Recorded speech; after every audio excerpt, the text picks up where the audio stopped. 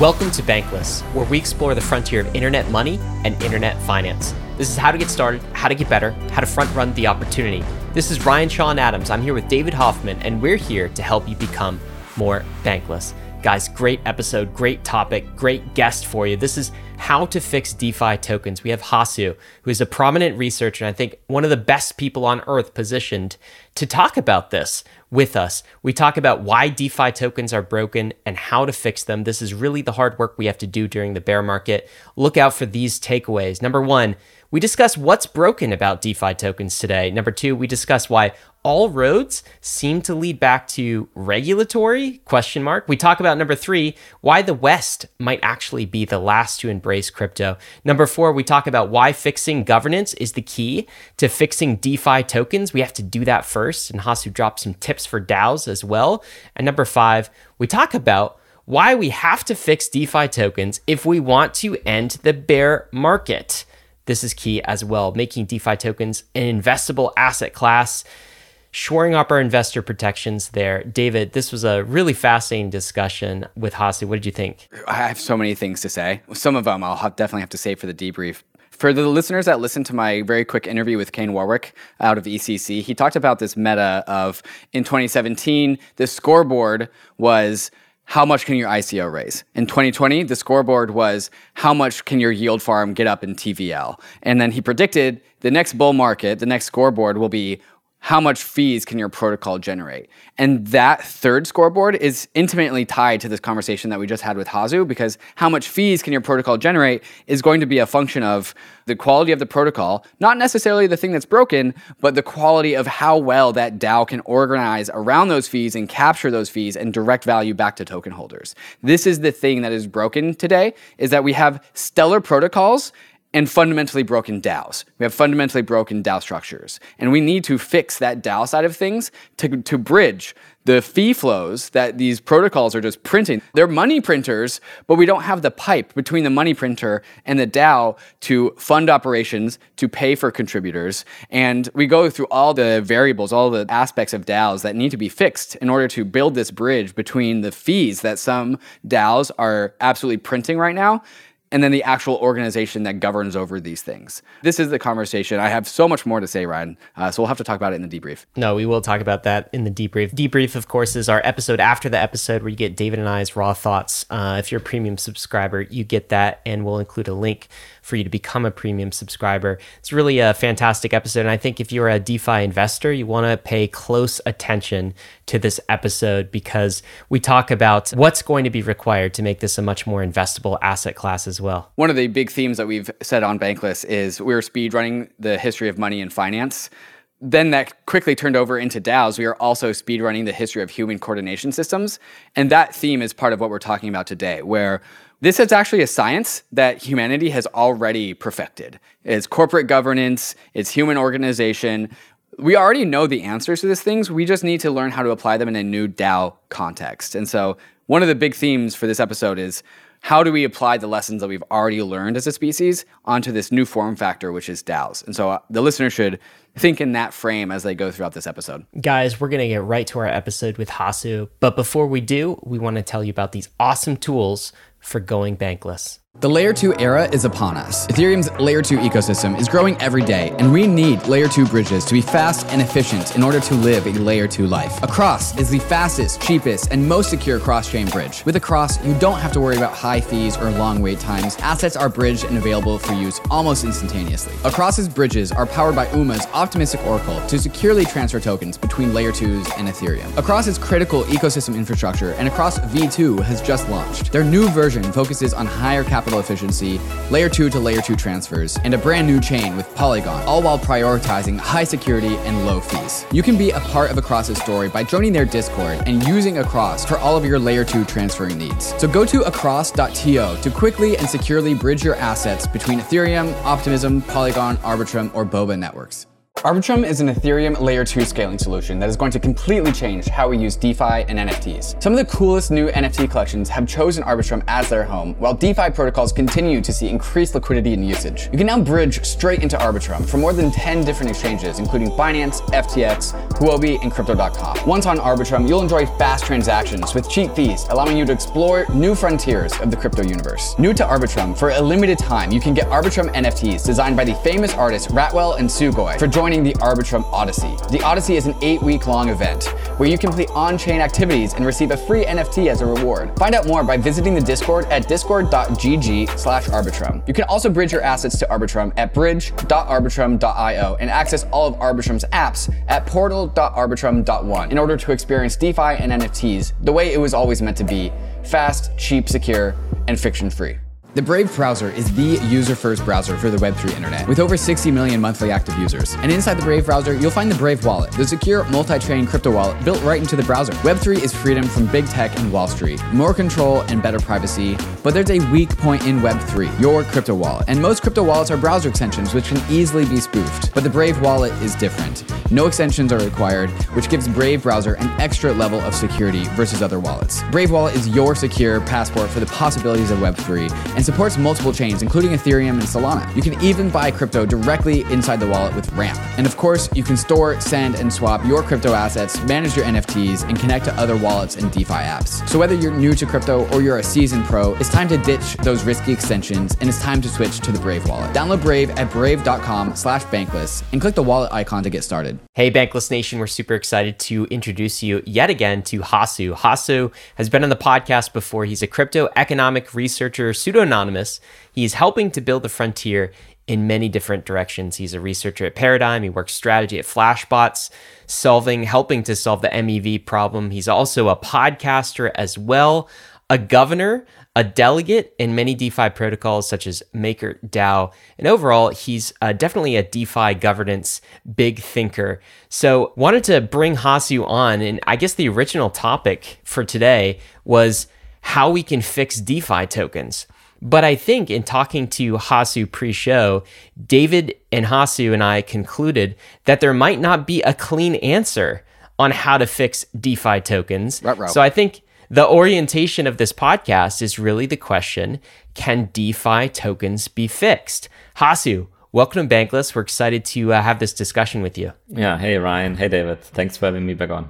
Okay, I'm going to tee this up and just set this up. I feel like DeFi tokens, and I think maybe many people in crypto feel like DeFi tokens are somewhat broken right now, at least from a value accrual perspective. So the idea is many of our DeFi protocols actually are working really well.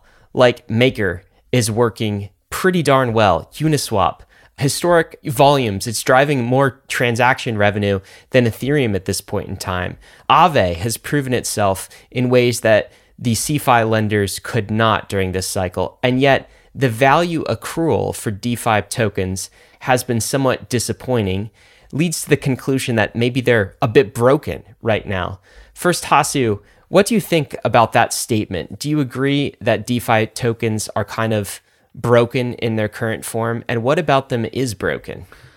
First of all, I guess, so you're saying that DeFi protocols do a really good job, but the value accrual of the token is a bit disappointing, right? Yes. Correct, yeah. I wouldn't really over-index on how the DeFi protocols have done in sort of this credit contraction that we've seen over the last month. I mean, the DeFi protocols, fortunately, they haven't gotten into the business of unsecured lending yet, which is what really drive all of these lenders into bankruptcy. And so you have a pretty easy explanation for why they came out of this better than the CeFi lenders, which is that they only offered repo lending. So they're just all over collateralized is what you're saying. Yeah, exactly.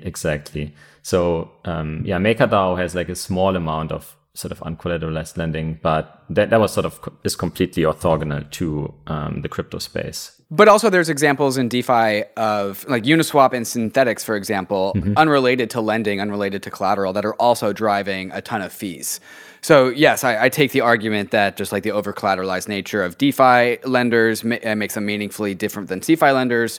But I think the real conversation is a lot of these DeFi apps are directing cash flows, are directing fees, and yet none of those fees are falling into the hands of value capture into the token. Basically, we're not seeing token price go up. We're kind of just seeing a leaky ship. No matter what DeFi protocol you're looking at, you're not really seeing any of these protocols capturing and maintaining value as a function of the fees that they are collecting in the space. Would you agree with that? Partially. I mean, I think Uniswap, for example, is still worth $7 billion fully diluted. I think off the top of my head, Lido, Aave, somewhere between $1 and $2 billion. Maker around $1 billion. So they are like, we have DeFi unicorns, right? I don't think that the valuation is extremely unfair or anything. If anything, they probably went up too high. I think, I mean, as is kind of expected in the cycle of crypto that we see, like as like kind of speculative mania. But I mean, nonetheless, it's really impressive to create, like in the real world, we would say it's extremely impressive to create a unicorn company. And so I think these companies are doing quite well, but maybe not as well as they could do if investors had more faith that these, that sort of certain overhangs would be eliminated, right? And we can sort of get into what these are. I mean, one is basically just to go like very briefly through them. I mean, so they tend to not have sort of, effective management. Why? Because these protocols need to be decentralized. They tend not to do any marketing at all, because then you get into securities regulation. They tend to have really broad token issuance. They tend to not drive any revenue to their token and so on. So, and furthermore, we are in a market that is extremely cyclical. So investors don't really like very cyclical markets. And in many ways, I mean, sort of, I guess the staying power of DeFi has only been around for 2 years at this point. So, I mean, as an investor, it feels warranted to put a large discount on DeFi tokens before you see some of these sort of regulatory overhangs and eliminated. Just to really drive this point home, you put out an article that was more or less, I think, close to the top of the bull market, talking about the actual fleeting nature of all these DeFi treasuries. We looked at the Uniswap treasury and we saw $4 billion. And then we actually took a peek under the hood and it was all uni tokens, which you were arguing doesn't really count as a treasury when it's denominated in an asset that the protocol can just freely mint if they so desire.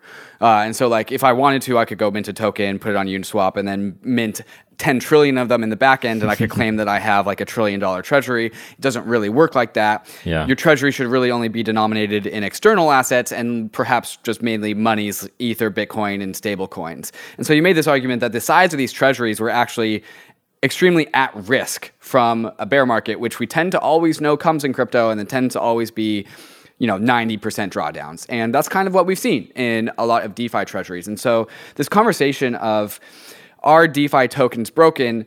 Is there a missing link between protocol revenues and DeFi DAO treasuries? I think is really, really salient. Yes. And when I say the words like, we have a leaky ship, is that we have these DAOs, we have these orgs that govern over DeFi protocols on chain, and those protocols direct cash flows, direct fees, but the fees that they are directing are not going into the treasuries of DAOs, meaning that we cannot pay for labor, we cannot pay for capital expenses, we can't really grow these organizations in a meaningful way that has been tried and true throughout time. Would you agree with all these statements? Yeah, and I think the reason why it makes sense to bring up the treasury debate from last year is that this proves to me that most DeFi protocols are not run like businesses. Because if you were actually running your your protocol like a business, then you would make sure that it has sufficient liquidity to pay wages and invest throughout the bear market. But we are seeing the opposite. We are seeing that many protocols did very poor treasury management and now find themselves in a position where they have to reduce their headcount, they have to stop incentive programs, they have to raise money near the, at peak low prices. And this is all things that, if you had someone in charge of treasury management who had worked at a traditional company before, these are very basic things, basically. And I think if projects thought of themselves more as businesses, then you wouldn't see some of these easy mistakes. Yeah, what's interesting to me is it feels like the simple question to me, and maybe sort of an archetype for the protocol works incredibly well, but the token feels like it's a little bit broken, is probably the Uni token, right? And the criticisms of the Uni token right now are, it's just a governance token. And by the way, governance doesn't work very well. Go look at the Uniswap governance forums and you can kind of see. And it doesn't even have value accrual attached to it right now. And so Uniswap, incredible protocol, working very well, showing what DeFi is capable of, but that is not translating into a token that is delivering value back to investors. What's interesting to me is there's different answers to this. Some people would actually say Uniswap should not have a token at all. Why are you even introducing a token in the first place? It should just be a protocol that kind of works and there's no need for a token. So why don't we just eliminate the token? That's one potential answer to this problem. Another is, from, I guess, the Uni investor perspective, why don't we just turn on fees? Let's start there. Let's start getting some revenue, I suppose, into the protocol so we can have some fees to govern. Of course, there's lots of governance issues to work through on the other side of that we could step into. But why don't we just turn on fees? I want to ask you about maybe these first two things. So first, why does Uniswap even need a token? Maybe some of the critics are right that some of these protocols should be tokenless.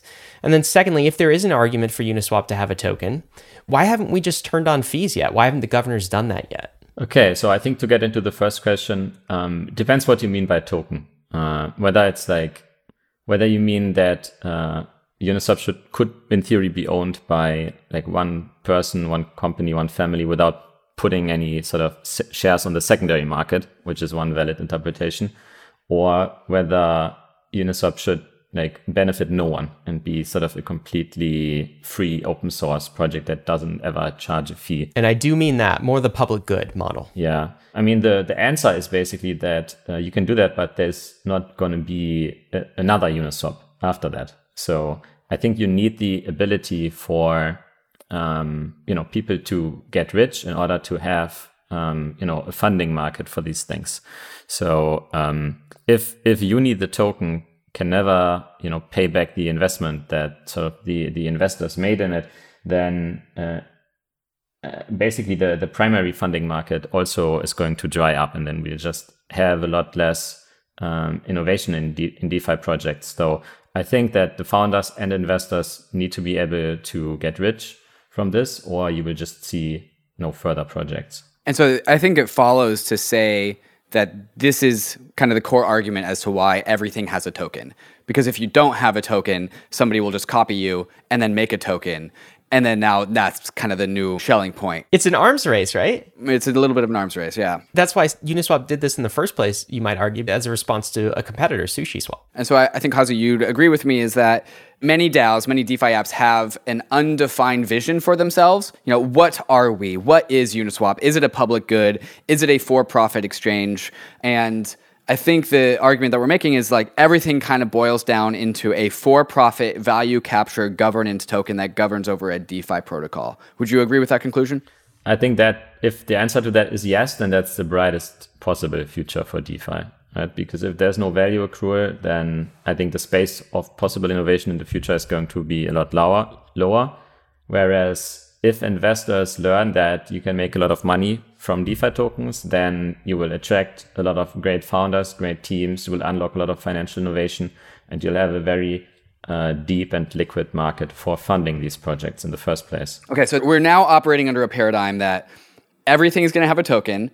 The best token governance, the best DAO governance that leverages the powers that their token enables to them to best govern over their protocol and make the best protocol possible, which captures the best fees possible, will be the protocol that wins. Honestly, this feels like very basic business 101, and we just kind of forget this, that we are not like escaping just like 101 rational economic truths by being in the crypto space. We still follow the laws of economics. We still follow the laws of incentives. And so may the best protocol win. And the protocol that wins is the one that drives a bunch of revenue to the DAO, grows the organization, and ultimately rewards token holders. Yeah, we on the same page? Yeah, I mean, I would think so, yeah. I mean, so that begs the question then in the kind of the second point or the second criticism or the second question people have about something like the Uni token. Why not turn on fees? Why don't they just do that? Why hasn't this been done? And we are seeing proposals that have come out over time. And I think some action has maybe been heating up in the last week or two around serious proposals to turn on the Uniswap fee switch. But I'm curious, what's the history here? Why hasn't that been done previously, do you think? And does it feel like governance is broken because we can't do this simple thing? I don't think it means governance is broken. So why haven't we turned on the fees in Uniswap? I think there are very good business reasons why we haven't done it. So traditional sort of Silicon Valley, startup canon would be first you like in these kind of network-based businesses with network effects, which definitely Uniswap this applies to it as well, because you have a two-sided market between traders and market makers. Really, what you want to do is you want to grow the network as much as possible, and then only then when sort of your users have a switching cost to another network. And gain more utility from being in your network than in another network, that's when you start to monetize, and you can monetize up to their exit cost. So that would be kind of the traditional, VC way of thinking about these networks. So Hasu, this is like why Amazon ran with no profit for like decades, and why Facebook didn't even have a revenue model 4 or 5 years into its business. It's to build that network effect. Is that correct? Yeah, or Uber. I mean, Uber still loses money on every ride. So I mean, these networks can require like 10 years of investment before they are so big. Or YouTube, for example, didn't run any ads for the first 7 to 8 years, right? And only when sort of the library of videos and the algorithm and everything was so strong that the users didn't really have an alternative to YouTube, that's when they slowly started sort of to ramp up the AdWords and started to roll out YouTube Premium and all of this stuff, right? So that's why you can definitely point to business logic and say, hey, that's why Uniswap shouldn't turn on the fee switch today. But I think that there is still doubt in the general market's mind whether Uniswap, even if it would make sense, were in a position to turn on the fees. So I think that's definitely also a factor. So what about that second bucket? So let's say I totally understand the argument of not turning on the fees on something like the Uniswap protocol of we're building network effect, and we want to make this as low cost as possible to outcompete our competitors and build the biggest network. And yet, on the other side, there could be the business case to do this. Turning on fees, for instance, you got to think that would be a positive catalyst for the value of the Uni token, for one. And if the DAO has a lot of Uni in its treasury, then that makes it more valuable, which is a good thing, can be spent on other aspects of growing the Uniswap protocol.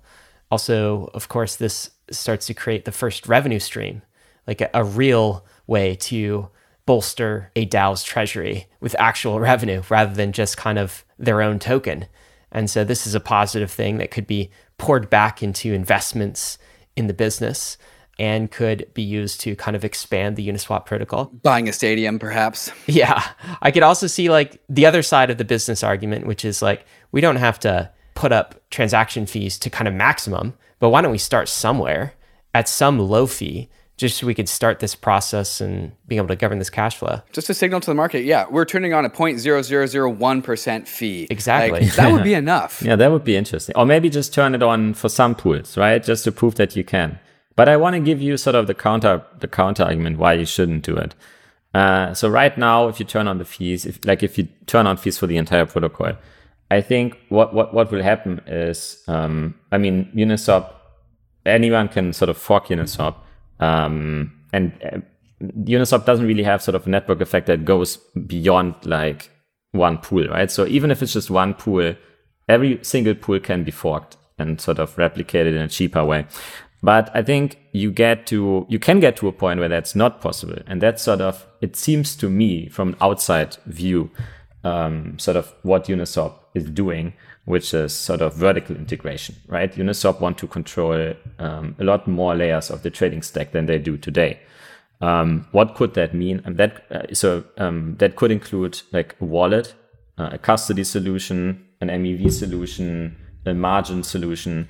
And then once you have sort of all of these, and they have all of these friction points together, by having them all from sort of one hand, Uniswap can become a lot harder to fork. And so it can make sense to grow the pie until all of these layers exist. And Uniswap is sort of a more vertically integrated exchange / wallet / custody solution. And then Uniswap, the protocol, could still turn on the fees, just sort of with a much stronger lock-in.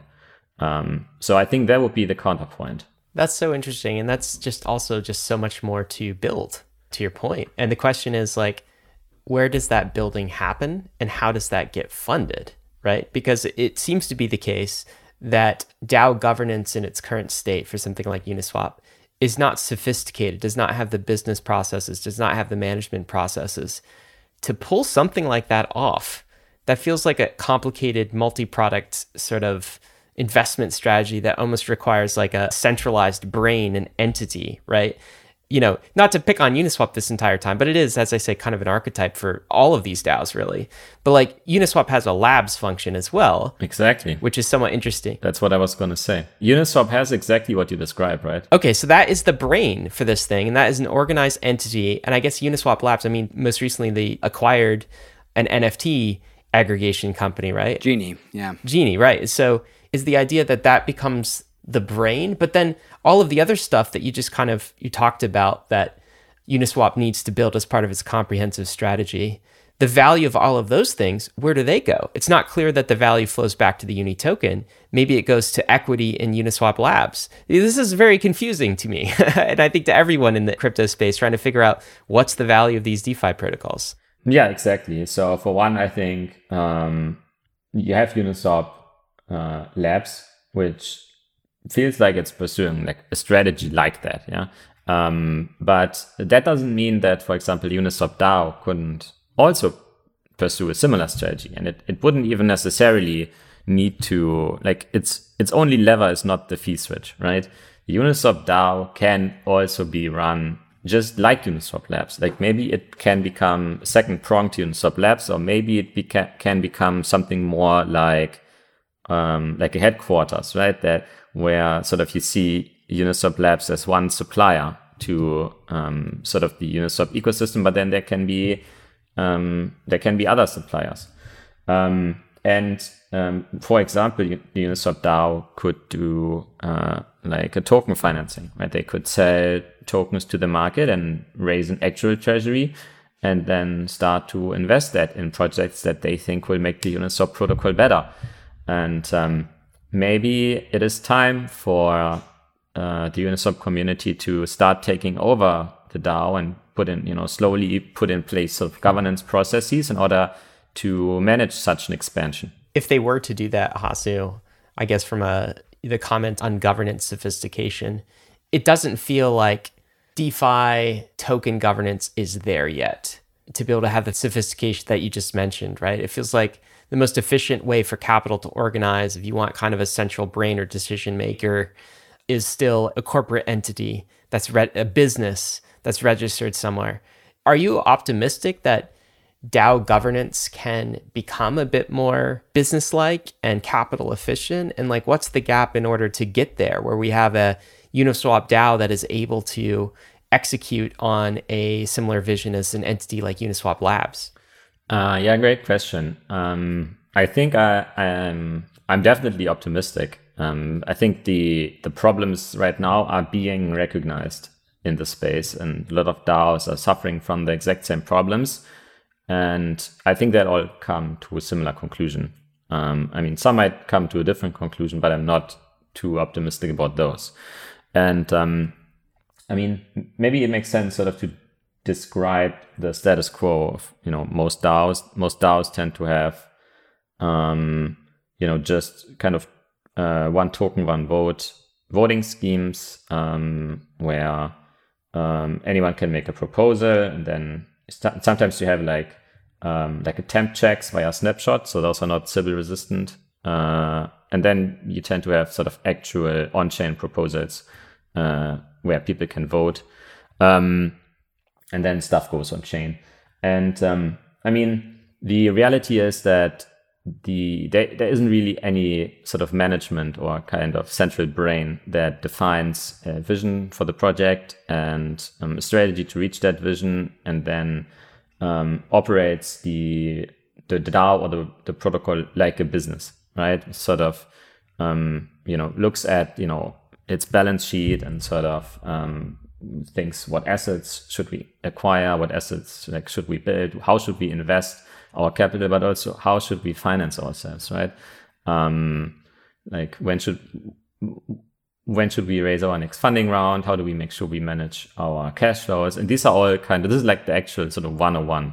This is like the first chapter in every business book. But right now, sort of these sort of most basic functions are not filled in DAOs. And I think the reason is that everybody looks to everybody else to do it. And I think that gets us to what I think is like the first solution, which is let's identify the positions in our DAOs that definitely need to be filled, and then let's make sure that we fill them with a dedicated person or a group of people that we then hold accountable.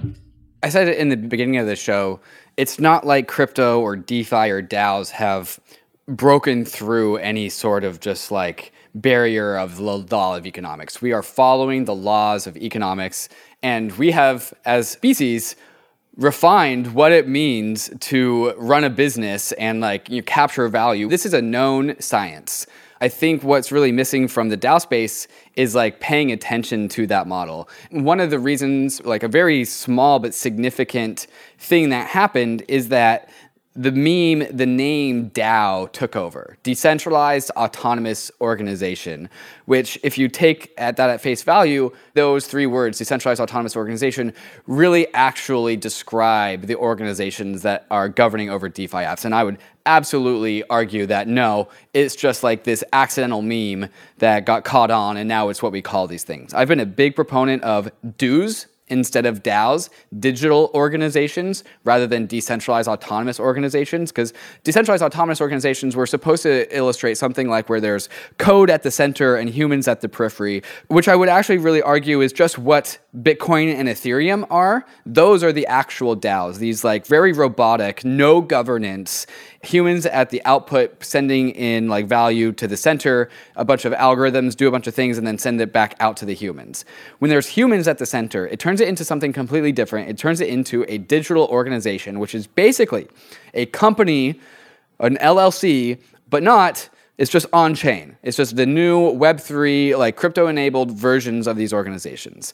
And this name decentralized has worked its way into the culture of so many DAOs, which are actually dues. And now it's we can't have processes or order or organization. We can't have centralized leadership. We can't have a centralized brain, because it's a meme in this space that centralization is bad.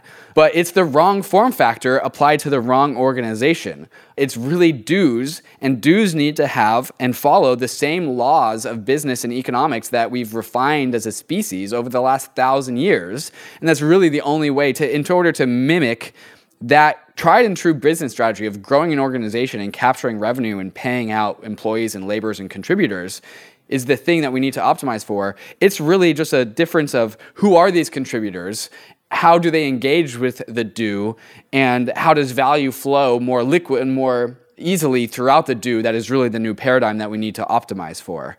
Hasu, do you agree with all these stuff?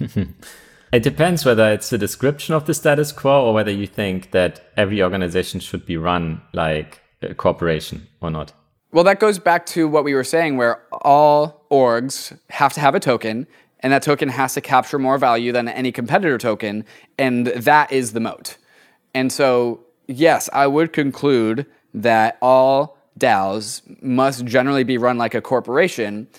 It's just like the best ones are going to find and change the things like, well, there's like top-down, extremely hierarchical or like organizations in the Web2 TradFi world, and they don't need to be so hierarchical. They don't need to be so vertical and have such a strong chain of command. It can be more flat, and that is a goal to aspire to, but there still needs to be a path towards, we must collect revenue. There needs to be a central vision, a central goal, which leadership directs the rest of the organization towards. And then everyone else needs to be just their worker bees that achieve that means to the end. Yeah, so I think it sort of inspires the question, why are the DAOs that we see so flat? And I mean, maybe a small part of the answer is that especially some of the early crypto believers, they, just see centralization as something bad and that they want to avoid. Right? And so they really believe in the power of flat organizations. But I would argue that for, the bigger part of the DeFi founders is more that, they are really worried about regulation. And really, we're talking like different kinds of regulation here. So securities regulation. So if you drive value to your token, it might be a security. If you run like a hierarchical organization, it might be, reliance on the managerial efforts of others, might be a security. If you market it to like the general public, or even perform like a public sale, might be a security. And then you get into like, okay, so money laundering, tax evasion, and in the case of like MakerDAO, Aave, etc., you also get into like banking regulation. And so that's where kind of the A in DAO also comes from, which is so LexNode wrote an article about this a couple of months ago, and he called it I think the article is called something like how you can discern like fake DAOs from real DAOs. And he gave a good definition of what, the three letters in the DAO stand for. And the A for him, so the autonomous for him was another word for sovereign, meaning that it's an organization that doesn't, that isn't basically subject to any of these rules. It plays by its own rules. It's a sovereign player on the global stage. And it's, in order to do that, you probably need a different kind of organization, one that actually has very few levers to pull, or that is, credibly decentralized, whatever that means. So I think the challenge that we see, either over the next years, we are going to see more regulatory clarity. And I don't just mean sort of regulators saying that, the rules don't apply to DeFi tokens. Which, if that happened, that would be good, but probably unlikely. So what's more likely is that there even is a path to get regulated if you want to. But it's in the financial realm, it's extremely hard to, acquire, the necessary licenses to do any business to begin with. So I think what's more likely is that sort of we see a path between sort of regulatory leniency, but also sort of making it easier to get, the necessary licenses. And up to that point, I think the alternative is really to build organizations that are more decentralized than a corporation, but that sort of still capture some of the same benefits of sort of a more traditional organizational design. And which those might be, I think we already touched on some, right? I think you need, you definitely need sort of some degree of hierarchy. I think maybe hierarchy is kind of the wrong word, but you have these different roles that need to be filled. And I think what you can't do is you can't rely on just random people from your DAO to do it.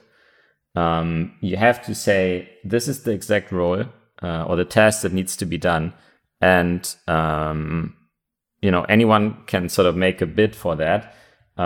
But then sort of once you get the job and you do get paid, like, we want to see an output from you, and we're holding you accountable to that output. Something around these lines, I think. I don't know if this word resonates with you, Hasu, but structure comes to mind. Very Not good. hierarchy, but structure. We just need some structure in these organizations. That's much better. Yeah, I agree. And I definitely want to put a pin on governance minimization as a competitive design structure, especially when it comes to regulation. And I'll also talk about a little bit more DAO design structure. I want to put a pin on these things, but there's a rabbit hole I want to quickly go down, small rabbit hole, that is about the interaction between regulation and DAO governance. And this has to do with the conversation of yield farming and how a lot of DAOs, a lot of leaders, before there was a token, the leaders behind a project, they come make a protocol, then they release their token, and then they aggressively yield farm it out into the space because of regulation. Hasu, can you walk us through like the incentives as to why this was done so much in the last year, and like what are the perils of this? What's the negative outcome of this? Yeah, so I think if you approach this from the mindset of a traditional investor or company builder, then usually what they do is it's called equity financing, where you just issue tokens, and usually you do it to raise money in order to, finance your operation and expansion and growth.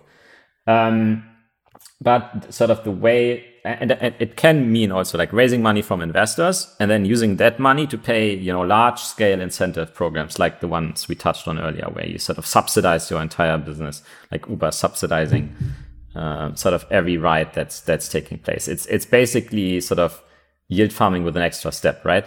However, the way that it's done in DeFi, it just it looks extremely, broad and, really large scale and really unfocused and sort of unstructured. And as a traditional investor, you kind of scratch your head about, why it's done in this way. Especially when you compare it to a traditional company where, usually, let's say sort of a private company sells 10%, of its cap table every round, and then raises money for it and then puts that into sort of growth and incentives. Whereas here we have projects that give away 80-90% of their cap table in a sense to investors. Not investors, but sort of they don't even get any money for it. All they get is sort of usage of the protocol. I think we touched on one reason why they are doing this. They don't do it because they think it maximizes for growth. They do it because they think it maximizes for decentralization. They just want to, get rid of the token and the control of the project as soon as possible in order to say that this project is now decentralized. Like, don't look at us, dear regulator, because we are not in charge. I mean, look, we only control 10% of the voting power. Like, this is we are not pulling the strings here and not making the decisions. And also more insidiously, it pays for liquidity, which towards the end of this bull market, it allowed the founders to go, yes, let's yield farm, get rid of our own control, and also give us an exit because we only want to be around for 6 months because that's like how much this bull market has left in it. And now we're out and like we've made this protocol and now like all these yield farmers govern over it, not us. And they got to exit. And so like no one in the traditional startup space has like a 6 months like exit plan. Companies don't last for 6 months. Like you don't want to have a 6 month roadmap for the founders. The founders need to be locked in for a long, long time. They need to be tied to the protocol for years. How would you ask for this dynamic to be fixed when it comes to like founder alignment with the protocol? Yeah, I mean, optimally, you do have sort of long vesting schedules for founders in DeFi as well, but there are definitely some counterexamples that you're probably thinking of where sort of this may not always be the case. But I think you're sort of pointing towards a bigger problem, which is that, just companies in crypto, or not companies, but the protocols in crypto, they just if we sort of stretch the analogy here more to the traditional company, then they just tend to go public extremely early. And like a traditional company might stay private for many years and only sell shares to accredited investors. But then you have sort of a crypto company that, it's extremely early and they already issued tokens to the public and maybe do a public sale. And this definitely creates adverse incentives. For one, it sort of subjects the protocol to sort of the short-term whims of the market, unlike sort of a private company where so the founders can just, build in peace and sort of raise from investors who have a long time horizon. But sort of more importantly, it gives these founders exit liquidity. And it creates this, especially in a market where, tokens are in such high demand, and really like what we're selling here is kind of stories that, a particular project might, make it big in the future.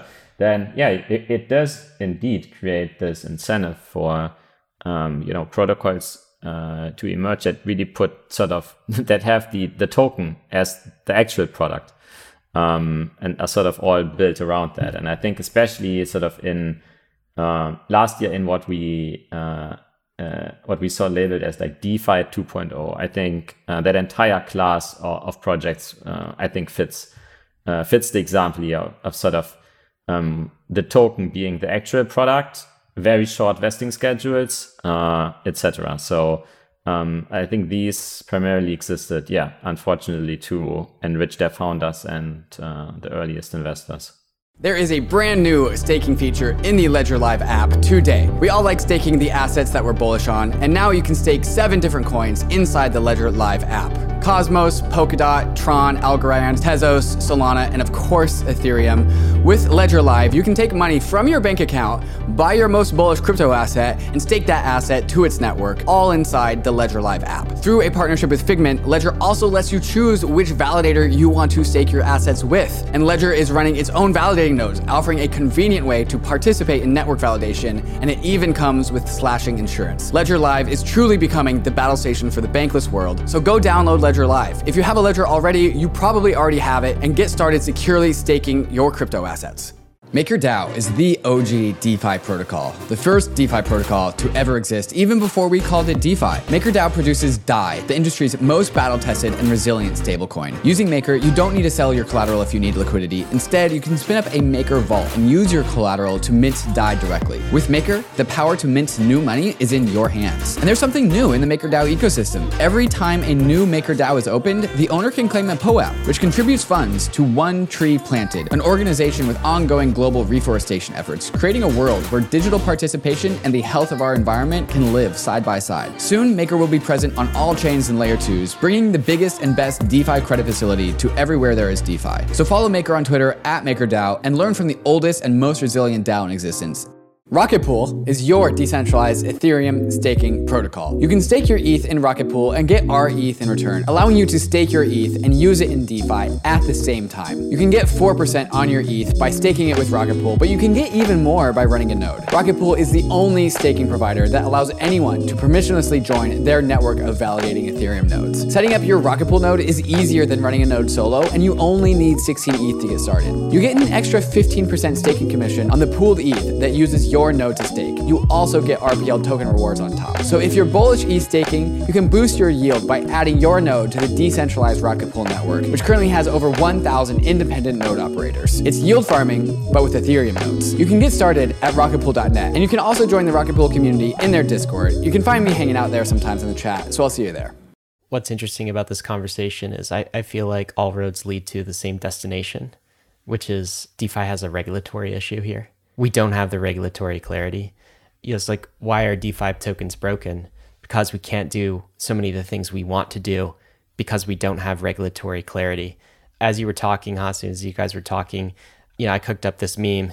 It's like, I really feel like it's the case. Like the world, if we had regulatory clarity in DeFi, would be so much better. And what I'm showing is like a picture of, the classic meme template of a future world, and everything's amazing and everything's futuristic. It feels like there's so much more we could do in crypto and in DeFi if we had this bridge to regulatory. So often I think in crypto, we talk about scalability sort of one-dimensionally, transactions per second, for instance, or even if you broaden it, you might say the market cap of crypto assets is a dimension of scalability, or you might say user experience is scalability. But I also think that regulatory bridges are an element of scalability that we need. And we are kind of like growing in DeFi in this strange way because of, like, let's be honest, there's some regulatory arbitrage here, right? We've had to sort of grow in this way. And the only thing that regulators will really allow, or have clarified that they will allow, it seems, is the A for autonomous in decentralized autonomous organizations. So we've kind of constrained the design path for these DeFi protocols so that we're maximizing decentralization. But the truth is, some protocols and some projects need much more structure than complete decentralization will provide. And so I guess this is a scalability limiter on DeFi and on our industry. I don't think it's insurmountable by any stretch of the imagination. I think as the Uniswaps of the world and the DeFi protocols of the world prove their value, we will earn more regulatory legitimacy. But it feels like that is the mismatch here. Are you seeing this as kind of the common theme across all your research for, why some of these things are broken, why some of the governance could be improved? Like, we know what we need to do with DAOs. Like, there is a recipe book for creating a structure for companies, and we could pay for the best managers and like people in the world who are fantastic at this, but we're not allowed to create the structure because of regulatory concerns. Are you seeing this? I actually kind of have two theses here that go back to sort of what you said about this, regulation. And I think one is kind of the thesis why I think that regulation is not going to improve anytime soon. And it goes back to this article that I wrote already many years ago, just called Independent Property Rights, and sort of how Bitcoin back in the day sort of is this new property layer. And I think you can really think this further for DeFi, like blockchains in general are kind of property, or like systems to enforce sort of property or promises between people, right? And the financial system, and there's like a really cool article that we can link for your listeners. It's called The Market for Promises by Anthony Lee Zhang. And sort of he makes the case that sort of financial assets are really just, promises between people, like whether that means like, equity, I get a share in your business in the future and like a claim on your dividends, or, debt, I get sort of a claim on, repayment of the principal plus interest, or whether it means sort of more complicated structures like derivatives on sort of, stock market indices, or, futures, options, all of these kind of delivery products. And there is a big reason why sort of financial markets are so strong in the West and so weak everywhere else, which is that, markets for promises depend on the like lower layers sort of that can enforce actually these promises, especially under very adverse conditions. Court systems, settlement insurances. Yes, exactly. It's like, and this goes back to like sort of strong property rights and the strong independent legal system. And so, markets for promises have been traditionally sort of been one of the core things that, nation states and governments in the West are providing. And this sort of locks a lot of, both people, but also companies, especially companies, into their respective domains. And so I think there is a case here for why the Western nations will fight very hard for domain over these market for promises. Hasu, let me make sure I understand that case. So this is the bad case. I'm hopeful you also have a good case, right? So we'll get to that in a second. But like, it's not. If you read the article by Anthony, it's actually a bull case for him, because what he's saying is that the West will shut down, shut itself out of this innovation, but especially everywhere else in the world where sort of you have very weak property rights and legal systems, that's where there's much stronger demand for an independent market for promises that especially companies can tap into. And that's like a real case sort of how DeFi can bridge to the real world maybe much faster than currently anyone is expecting. And he's saying he could imagine sort of a Wild West for financial innovation, emerging in sort of Southeast Asia and Africa, and all of these sort of, and South America and all of these places that sort of are sort of not really served right now by, the capital markets of the West. And so it's actually sort of a mix between like a bear and a bull case. But I really love this as, an explanation of sort of why DeFi, like why do we DeFi, right? And it's kind of that you can't have markets for promises without a strong enforcement system for these promises. And without effective markets for promises, our economy would be 1% the size. I'm like really convinced of that, because like our economy is so financialized, and financialization like empowers the economy so much that like if you have this, you can really like supercharge your economy. So I think that's definitely sort of one case. I just want to comment on that case. So first of all, I think David and I, the Bankless Thesis 100% believes that these are systems that are about property rights at the core. That's a base layer. We don't call it the Bankless Nation for nothing. Money is just another form of property, of course, right? Yeah. And that's what these ledgers are. They're ledgers for digital property rights. But just to kind of echo and make sure I understand what you're saying. So it's a bear case for if you live in the West, maybe, or if you are a Western government. The bear case is the West won't accept it. And I think it's because you were saying they believe they already have a system, and this upstart competitor is kind of infringing on their territory. And so they're not going to embrace it. Best case scenario, you get sort of like a shrugging the shoulders, ignoring it, and like maybe it ekes itself into a few niches here or there. And that's maybe the West reaction, or the countries with sophisticated financial markets and property rights system. But the bull case on the flip side of that is in emerging markets, where there really is not a sophisticated property rights system in place. They will be very quick to embrace these technologies. And that's great news for emerging markets, because they will be able to leapfrog like the West. It's kind of similar. We've seen this play out in technology in the past, where everyone kind of skipped in emerging markets, you kind of skipped the PC and the laptop, and you went straight to smartphones. They're the kind of computers, and they built out telecom networks to support that. So that's sort of the argument. Yeah, exactly. And like mobile payment penetration is like much higher in Africa and India than like in Central Europe and the US, for example. Yeah. So is it the tone that countries with sophisticated property rights system, they'll feel threatened by this technology, and so they'll never really want to embrace it? They'll be dragged into it kicking and screaming. Is that the case that you were making? I think it's possible. Yeah. Okay. What's the second case then? The second scenario. So the second case would be that regulation can actually be a bull case for DeFi. And this is kind of one that I've been giving for years, also with regards to sort of Bitcoin in the past, because regulation can also serve, DeFi projects to protect them from incumbents. That if there's actually something that DeFi projects can offer, in spite of regulation, that incumbents can't, then that's a big competitive benefit. For example, they can offer banking services without a banking license. They can, not pay taxes. Bankless services, if you will.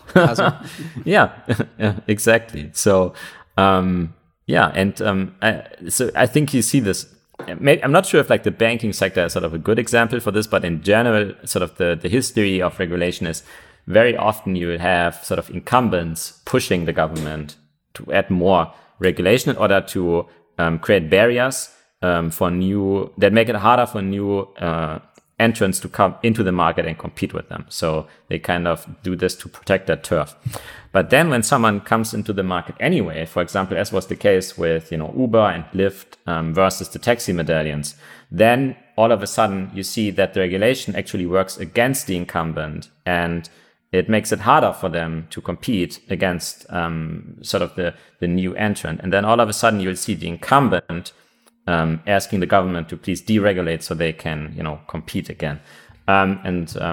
yeah, so I think something like that is also possible, where if we actually manage to find or create, working DeFi protocols that can scale and that are supported by, actually decentralized but nonetheless effective organizations, then it means that you probably these projects probably have a lot of advantages that their regulated counterparts do not have. I love this example. I think we're actually seeing this play out. And it strikes me that both kind of your vision 1 and your vision 2 could both be at play at the same time. It could be like some combination of these two visions.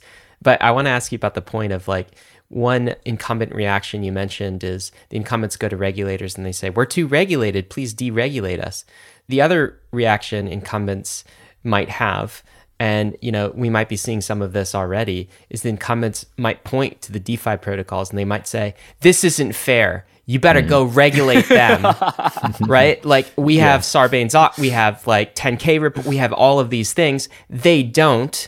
So you better go get them out of here or regulate them in the same way that we are regulated. Do you think that's a possible incumbent reaction? Oh yeah, 100%. I think that's probably already happening. Yeah, I mean, for example, I think definitely stablecoin issuers are effectively shadow banks, right? They are sort of issuing their own euro dollars. So if Tether and Circle, etc., keep growing like that, then you will probably see, incumbent banks that actually have banking licenses and so on. They will, push for, these competitors to be regulated because, of course, it's bad for the banks if someone can offer banking services without banking licenses. So I just want to, zoom out, because this worry from critics or people in the space about crypto has been present with crypto and Bitcoin since the early beginnings, which is basically the worry of the government is going to not allow this. They are going to regulate this thing that you're trying to do out of existence. They said that in the early days with Bitcoin. You can't create a decentralized money. What are you talking about? Governments around the world have thrown people in jail when they've tried to create monies in the past. And yet, Bitcoin is still legal here in 2022, and it is more saturated and more part of mainstream than ever. So at some level, this problem has been with us forever, and yet crypto has survived, and crypto has kind of infiltrated in all of these various ways. I'm wondering if you think that the basic argument of game theory is kind of at play here, in that if you are a crypto regulatory friendly jurisdiction, you're going to attract more productive citizens, more jobs, more economic benefits from a friendlier posture to crypto than an anti-crypto posture. And so as a country, as a regulatory apparatus, you will be slowly forced to embrace crypto for game theory reasons, because you can't let Europe, if you're the US, have the advantage, or if you're China, you can't have the US have an advantage. You can't let emerging markets leapfrog you. This has always been sort of my hopeful response when people say, no, the government's going to regulate this stuff you're trying to do out of existence. The response has always been, no, the game theory won't let them, because this technology is so productive, so useful, that they'll be forced to adopt it in the same way that countries were forced to adopt the internet. What do you think of this argument?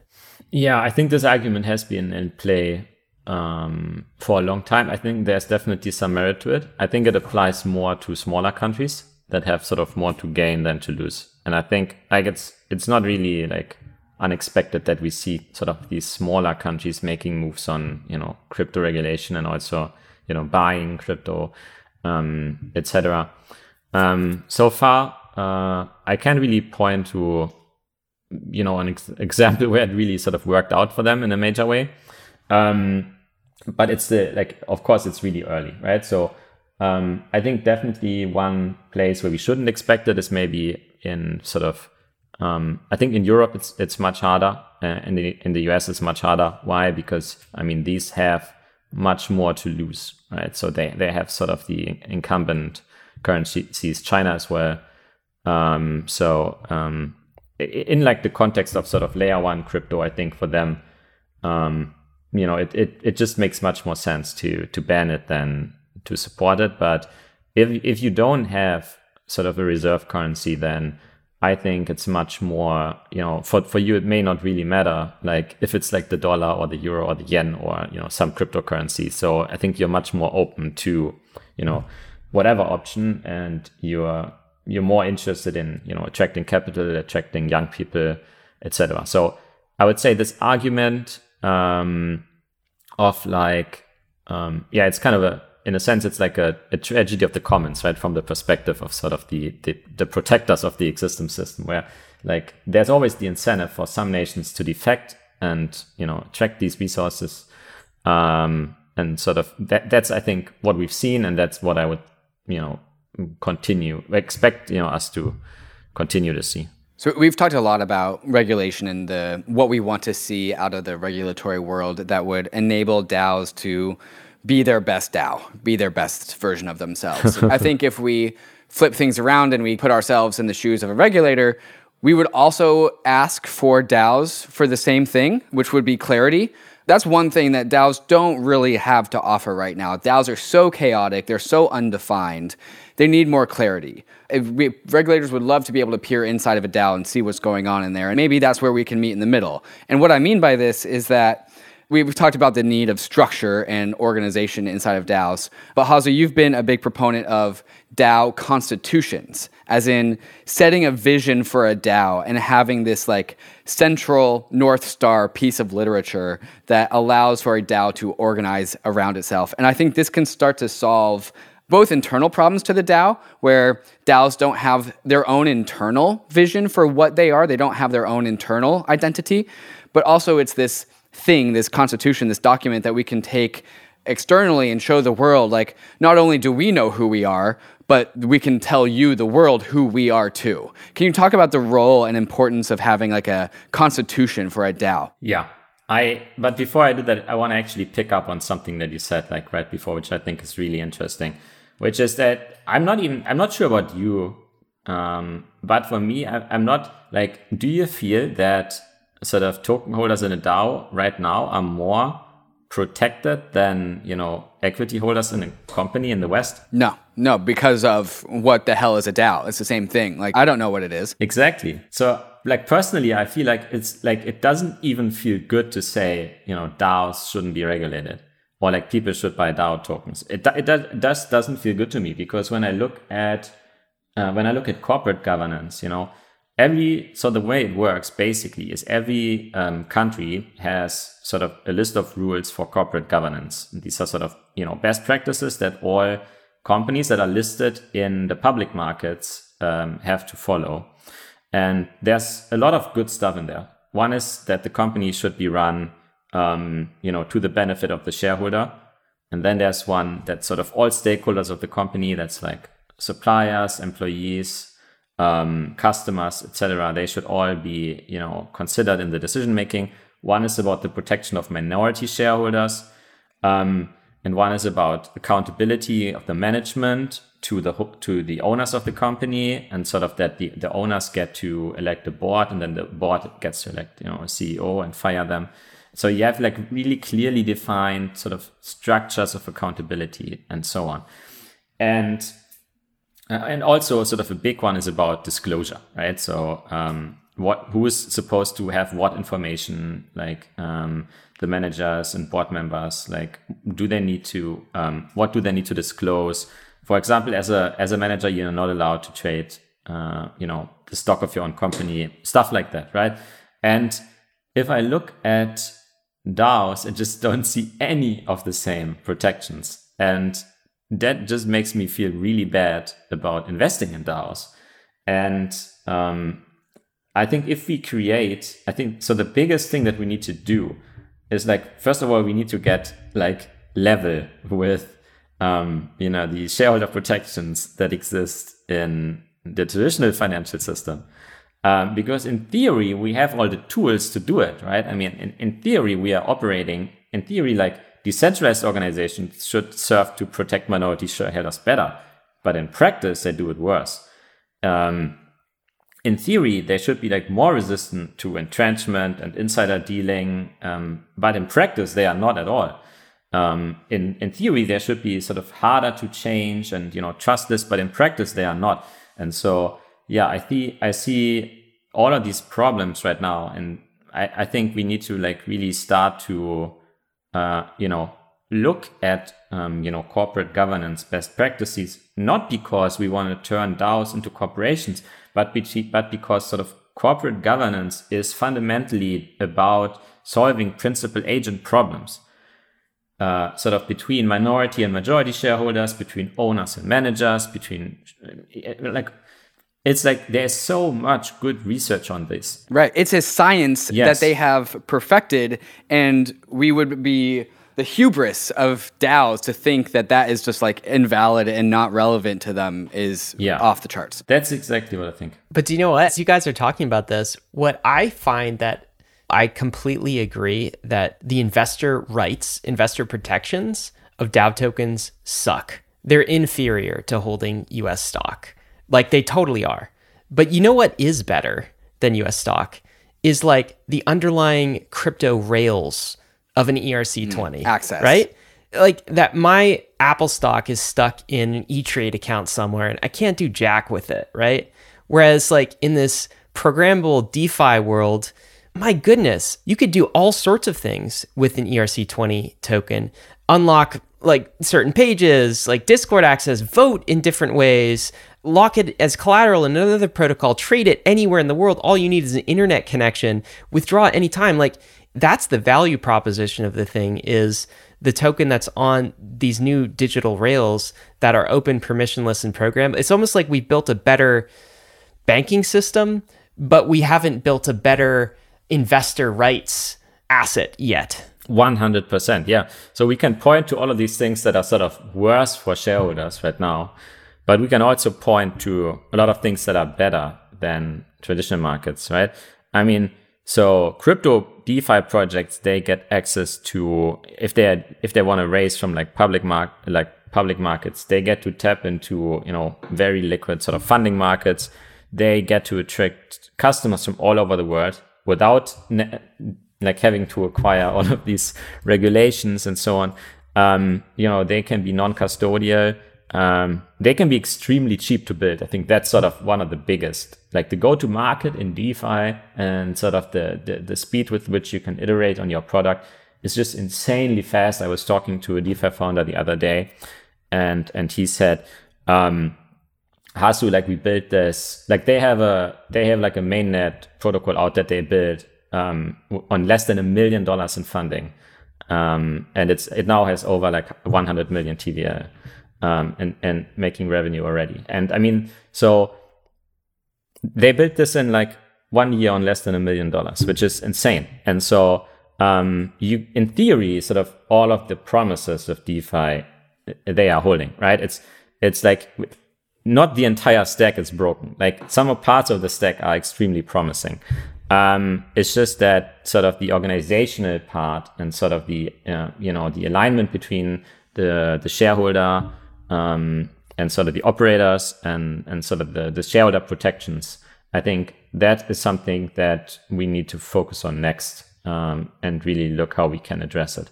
And I think that's what brings us back around to what you were originally asking about with the constitution. Yeah, tell us about that then. Yeah, so I think the governance design space, there are like a lot of ways you can approach this, right? So you can have, of course, it's best if you have a protocol that sort of, you put it out there and it's set in stone. It's like almost like an NFT, right? Almost like Bitcoin. It's funny how like the Bitcoin protocol is also almost like an NFT in the sense that it has barely been improved after the original launch. And so you can really not say that there's any expectation, that the value of Bitcoin sort of depends on, the managerial effort or of anyone, right? Clearly not a security, Gary Gensler, okay? Yeah, exactly. But unfortunately, like if you can have that, that's great, but it's also extremely hard. And I think most, DeFi protocols are not going to fall into this category. We are seeing some experiments that are maybe like worth pointing out. So I think Rye is kind of very, governance minimized, and then liquidity is somewhere sort of in the middle. And so it's not like there are projects kind of experimenting with how they can minimize the need to govern. But then there are also others where, just decisions need to be made in order for, this thing to work. For example, looking at Aave or Compound, they need to, tune interest rate curves. They need to decide what collateral to add and, all kinds of parameters. They need to decide how to, expand, especially now that the DeFi world is getting more and more fragmented. They need to decide how they want to expand across, to other DeFi chains and how they want to set the debt limits, how they communicate across chains. There's so many technological and organizational problems that they need to address. Also how to set incentives. Really it's a lot of things that if you want these to be successful, then it's just it's a big complicated problem that you have to solve. And so the question is then, if you don't have the luxury of having, a protocol that doesn't need any governance, how can you do it in a way that is not strictly hierarchical, that is not centralized? Basically, you don't just put a traditional corporation in place to manage and run this protocol. And so I think it goes back to this one keyword that we had, which is structure, right? If you need a group of people to organize or to sort of make decisions, then at the very least you want it to be less chaotic than it is right now. I think that's where this idea of sort of a constitution comes from. So we said, okay, let's put as much sort of in code as possible and make it immutable. But what about things where we can't do that because it's not code, because let's say it's the vision for our protocol and that it changes once every year or once every other year or whatever. Or what if it's about sort of the relationships or the rights and responsibilities of different actors in the system? I think this is stuff that you can put into a constitution, and then the constitution says, okay, this is all the stuff that we can't put in code. Here's the vision for what this protocol is supposed to do. Defines here these 5 groups of shareholders, and they have these rights and responsibilities. These, if possible, should never change.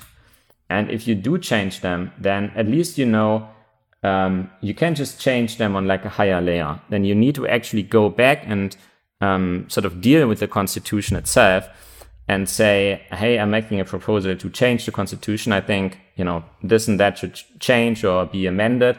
And this can, for example, require a lot higher buy-in, and the decision for that needs to be sort of a lot more, it needs to have a lot more consensus than, for example, it's something that happens on a layer way higher in the stack. So this is an organizational operating system, basically. Social code. Yeah, great point. And this is something I've actually spent a lot of time thinking about. And I don't really think that this actually stops at a highest level constitution. DAOs, blockchains themselves operate I think they will operate like a court system where, and we also still need to talk about in this episode, token voting and the broken nature of token voting. But I think the token vote, the global DAO token vote, really only needs to come to vote collectively as a DAO when it comes to change the constitution. As some part of the DAO is going to propose that we're going to change the constitution of the DAO in this particular way, that triggers off a global token vote. But as there are sub-constitutions, because there's going to be sub-DAOs. We've already seen Aave, Synthetics, Bankless DAO break off into sub-DAOs because of, modularity is just a strong design structure and is efficient when it comes to DAO organization. And so say you have the Meta DAO, MakerDAO, right? And MakerDAO's got the core units, but then you have the growth core unit of MakerDAO, and they can have their own constitution for the growth core unit about what the growth core unit does. And that's a constitution that only the growth core unit votes on, not the rest of the DAO, only that growth core unit. And maybe the growth core unit fractures off into 3 more sub DAOs that are just, teams, just work streams, and they have their own micro sub constitution. And that's just like what they are deciding to do as a micro sub DAO in Q3 2022. And so what this turns into is like a tree structure, which is basically like a GitHub repository. It's like this fractal tree structure that grows into and creates a modular DAO that has every part of it being defined by a piece of literature, a vision, a roadmap that allows this organization to be highly scalable. And this not just like the meta constitution for the DAO as a whole, but also the sub DAOs and the micro sub DAOs each also get to concretely show the world this is what we do. And it works like GitHub. It's like we merge this into our local constitution, which gets merged up into the greater constitution, which emulates the goddamn United States of America. Again, a tried and true science that we already know about to this day. So I guess, David, also what you just described to me, this is corporate governance, man. Right. So replace sub DAOs for like business unit or department area, and replace kind of like the sub teams you were talking about to like different areas of responsibility in a corporation. Replace token vote with a shareholder proxy vote of some sort with delegates. I mean, we're kind of like back to like run these things like a business. I'm sorry, Ryan. Have we said the line, we are speed running the history of human coordination enough on this podcast before? I just think some organizational structuring experience is going to come to this podcast and be like, yeah, guys, that's how you do it. What do you think? It took you 12 years to figure this out. What do you think of this, Hasu? Yeah, you should have Professor Andy Hall on the podcast. I think he would be a tremendous guest to riff on the subject with. Yeah, is he a kind of an org structure specialist? Exactly. Yeah, he's been making some contribution, some articles to MakerDAO, and recently published something for A16Z. Yeah, he's like of the opinion that we need that sort of DAOs are sort of, we need to get to like the representative democracy stage. So this is something we haven't touched on yet, right? Which is kind of owners making decisions versus sort of their elected agents making decisions on their behalf. And then you want probably, I think what this basically does is, if you look at DAOs today, then you just see sort of huge voter apathy, right? So you see like 5%, 5% of like the votes participating in every vote. And what this means is, of course, sort of the most motivated, like if there's one motivated whale, they can push through almost any proposal in DAOs. And this is like part of what creates this, big problem for minority shareholders in DAOs. Which is that if you're a whale, then you can do whatever you want. And oftentimes sort of they have different incentives than, a shareholder that's like a smaller size, right? And so what we really need to do is we need to, get participation up in these votes. And I think it's much easier to do if you sort of reduce the mental overhead and the decision for governance participants to okay, let me vote, like, let me sort of elect a person who I think like really represents what I think this DAO should do, versus let me vote on, all of these 10 proposals that go live every week. So the mental overhead for, the latter is extremely high, whereas the mental overhead for the former is very low.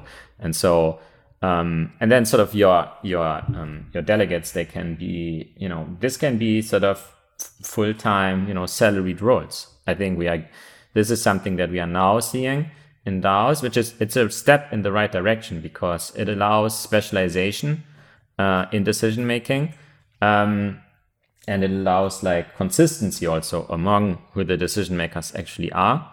But yeah, I think this is only the starting point for, I think, a lot of the innovation that has to happen in DAO governance. Certainly. And I believe a proposal for MakerDAO, which has kind of outlined the structure that you think MakerDAO needs to go in. And this is where this like constitution idea came into my head. And you said like MakerDAO doesn't have a aligned vision. There are competing visions for what MakerDAO is. Some people think it's a public good. Some people think it's a decentral bank. Some people want it to do real world assets. Some people want it to be Ether only. And this lack of vision means that like different parts of the DAO are having this tug of war against each other, trying to pull MakerDAO in this different direction. And just from a raw energy perspective, when there's a internal tug of war pulling one thing in two different directions, you're going nowhere because you're tugging against each other. But if you can get everyone to point in the same direction and then tug, that goes from a tug of war to progress. When we talk about how to fix DeFi tokens, when we turn our energy, which is, tugging one rope against our own teammates and that rope's not going anywhere, and we reorient it to we tug the organization going in the correct direction, like the current state of DAO governance is a big hole that we need to plug. I don't know if you've ever crunched any numbers or done any napkin math, Hasu, as to how costly DAO governance is, but I would imagine that it's one of the biggest expenditures that DAOs have as an organization, is that we need global token votes on who's going to have what for breakfast on that morning. And that's costly, that's expensive, and that ends up as sell pressure in the secondary markets. Have you done any sort of analysis or have any thoughts on this? I mean, there's sort of the actual cost, the tangible cost. So MakerDAO spends I don't know, it has it pays $2 million, I think, right now a year on, paying delegates. And then there's, of course, all of this, the cost of on-chain voting. But then there's all of this time that's being put in by all of the participants playing these governance games, right? And I think so the biggest problem that I see is that sort of people who are good politicians, they, sort of are much better at playing these games, right? I see people who have a very good strategic mind, who understand very good sort of what the business model of MakerDAO should be, but maybe they are not the best communicators. Maybe they are not the most popular. And I think so one good way that, for example, representative democracies in the West have found with this is that there are elected parties, and then they get sort of, if you vote for them, they go in power. But then you also have full-time employees that work for the government all the time, and they don't need to be elected, right? They are actually put in place on merit and not on popularity. And so I think that DAOs, they kind of need both, right? I think there's right now, I mean, very clearly there's way too much voting. So this covers the tangible cost, but also this huge field of opportunity cost, because we don't actually know where we're going. We don't have a coherent vision. Instead, we are voting on every kind of micromanagement decision, although if we ever sat down and put our strategy in place and our vision, that a lot of these decisions would actually derive automatically from them. And so one big theme for me personally in governance and with all of the projects that I work with is sort of don't have governance over decisions, have governance over processes. And then sort of decisions should derive from processes, and the processes themselves, they can be updated much less regularly. So Hasu, let's summarize this and turn this into some action items for all the DAO governors out there that are listening to this who are now inspired. It's I know what I need to do to make my DAO work. What are the simplest, lowest hanging fruits that all DAOs need to consider and engage in, what they should tackle first? And then after that, where should they go after that? Just what are the action items here? Let's see. Okay, so a big one is, treat your DAO like a business. That doesn't mean treat it like a corporation, but, think of it as, think of your DAO as having a balance sheet and, needing to manage its liquidity and its cash flow and needing your DAO to make money, right? Maybe not today, but you should have a plan how you want to grow it and how you want to make money in the future. Because otherwise, raising money from people, if you don't have a plan on making money for them in the future, I think that's unethical and that's not, actually good for crypto.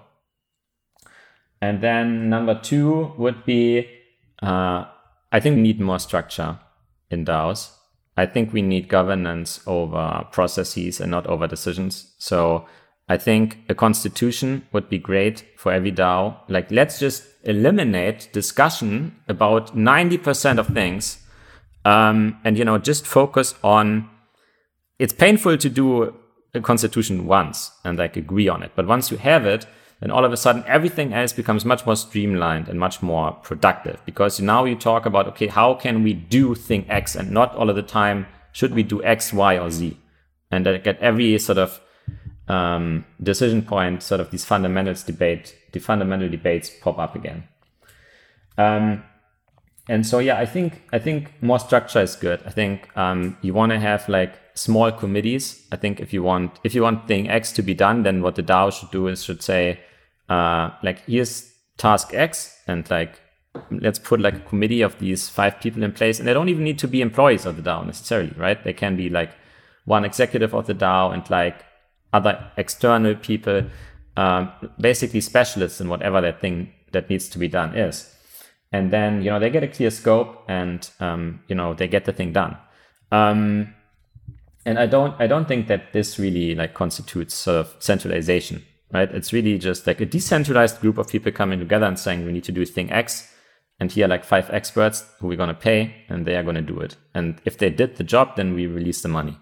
And I think that's kind of this kind of, DAOs making high level, like debating about vision and strategy and like making high level investment allocation decisions. I think that scales much more than what we see today, where sort of a lot of small decisions are also kicked to token holders. So Hasu, as we start to close this out, we've talked about so much, so many things that need to be built, really. And this kind of reminds me of, it's only in the bear market we start like peeling these layers back and talking about this deeply and thinking about it. I think your excellent post from earlier this year about DAO treasuries somewhat fell on deaf ears because people were like, hey, it's the bull market. Like, don't be gloomy, Hasu. Now people are paying more attention, and it's clear we have so much work to do.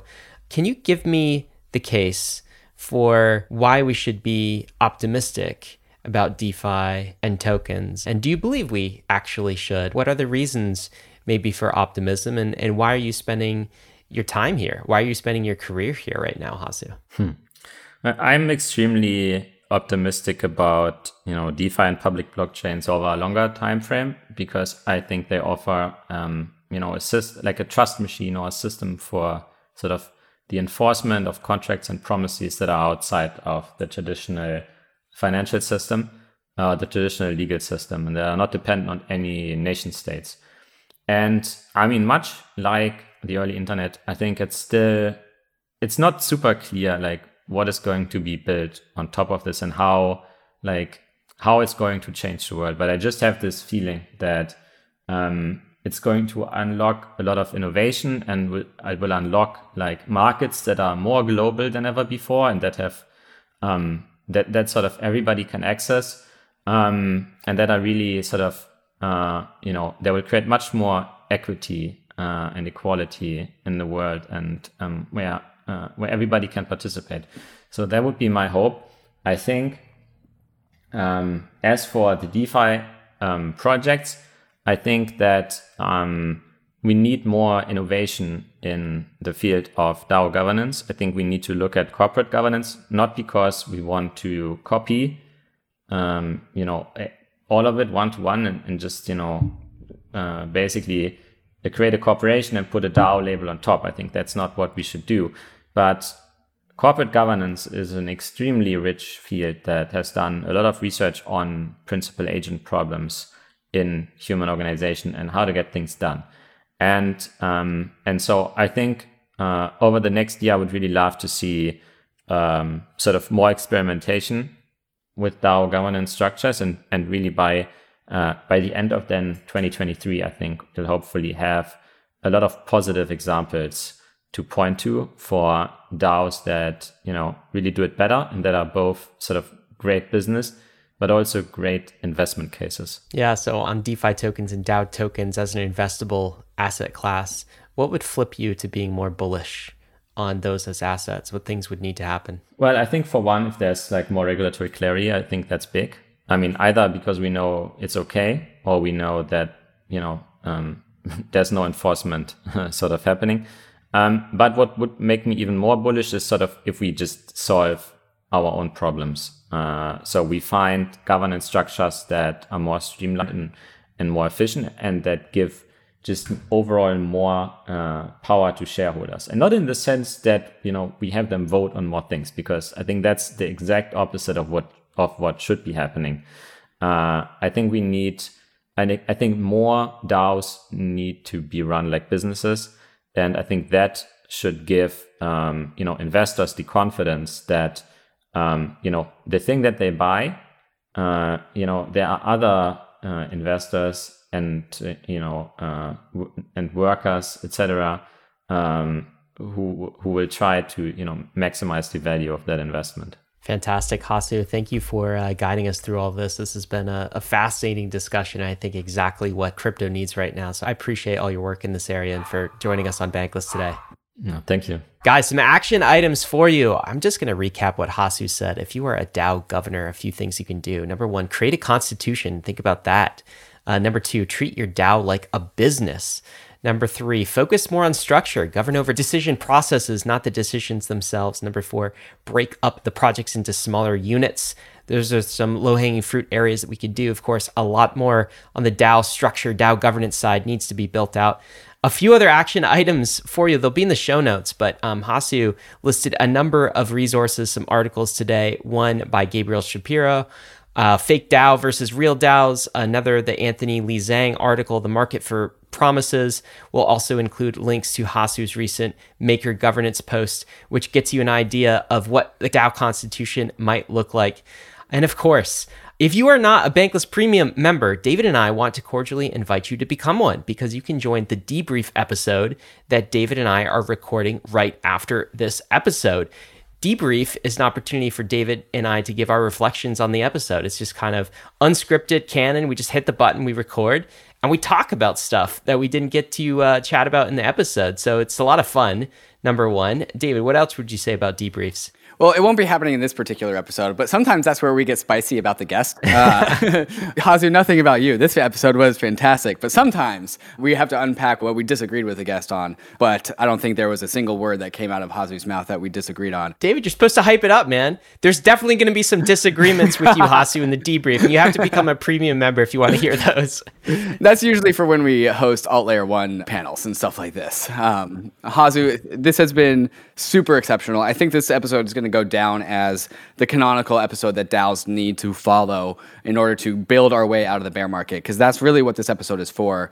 This bear market isn't just going to immaculately end, just like the last bear market didn't immaculately end. We are going to build our way out of this bear market, just like last time, and I think you have helped us articulate a vision for how we actually do that. So thank you so much. This has been, I hope, a great service to this industry. Yeah, thank you. Thank you guys so much for having me. Risks and disclaimers, of course. As always, guys, none of this has been financial advice. Crypto is risky, so is DeFi. You could definitely lose what you put in, but we are headed west. This is the frontier. It's not for everyone, but we're glad you're with us on the Bankless journey. Thanks a lot.